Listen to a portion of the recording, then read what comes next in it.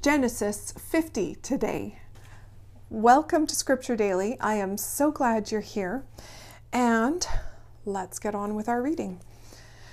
And Joseph put his head down on his father's face, weeping and kissing him. And Joseph gave orders to his servants who had the necessary knowledge to make his father's body ready, folding it in linen with spices. And they did so. And the 40 days needed for making the body ready went by, and there was weeping for him among the Egyptians for 70 days. And when the days of weeping for him were past, Joseph said to the servants of Pharaoh, "If now you have love for me, say these words to Pharaoh. My father made me take an oath, saying, when I am dead, put me to rest in the place I have made ready for myself in the land of Canaan. So now let me go and put my father in his last resting place, and I will come back again." And Pharaoh said, "Go up and put your father to rest, as you gave your oath to him." And so Joseph went up to put his father in his last resting place, and with him went all the servants of Pharaoh, and the chief men of his house, and all the chiefs of the land of Egypt, and all the family of Joseph, and his brothers, and his father's people.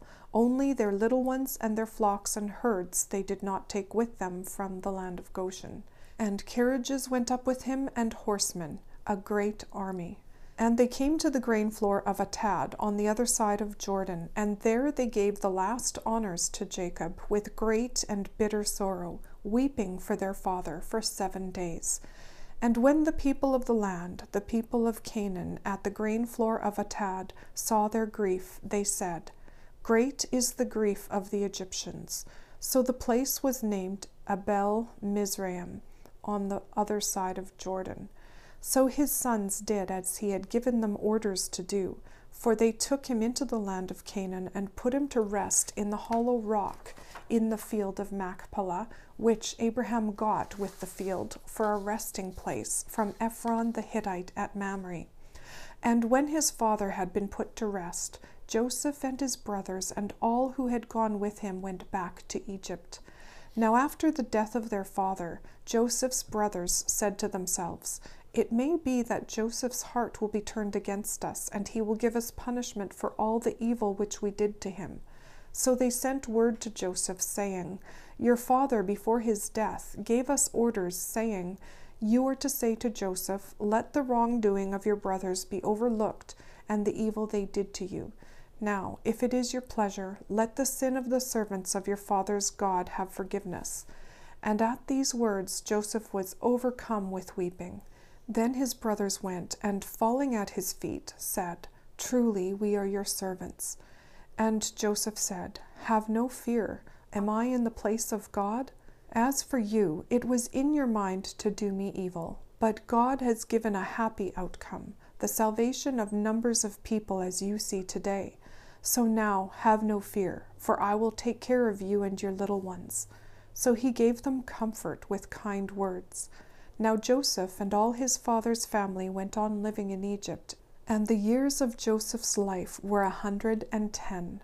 And Joseph saw Ephraim's children of the 3rd generation, and the children of Machir, the son of Manasseh, came to birth on Joseph's knees.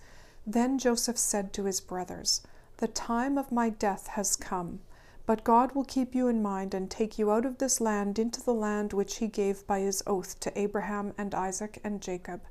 Then Joseph made the children of Israel take an oath, saying, "God will certainly give effect to his word, and you are to take my bones away from here." So Joseph came to his death, being 110 years old, and they made his body ready, and he was put in a chest in Egypt. That ends the book of Genesis, Genesis chapter 50. So tomorrow we will move on to the book of Exodus.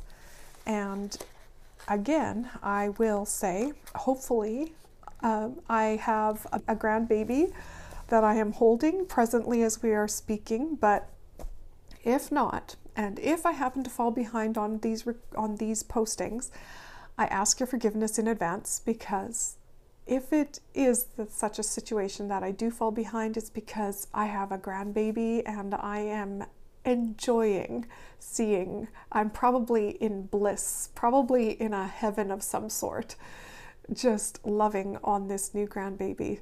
And so I hope that I will have your grace if I happen to miss an episode on IGTV, because if I do forget to upload one and I fall behind, that is sure to be the place where I'm gonna end up missing it. But hopefully I will have my wits about me and I will be able to step aside for a bit and take a few moments and get it up there and for you to be able to listen to. So with that, I'm just reminding you of that, and I hope I have your grace. But anyway, with that, I'm going to let you go for today. I will pray for you first before I go. Father, I just thank you for your word.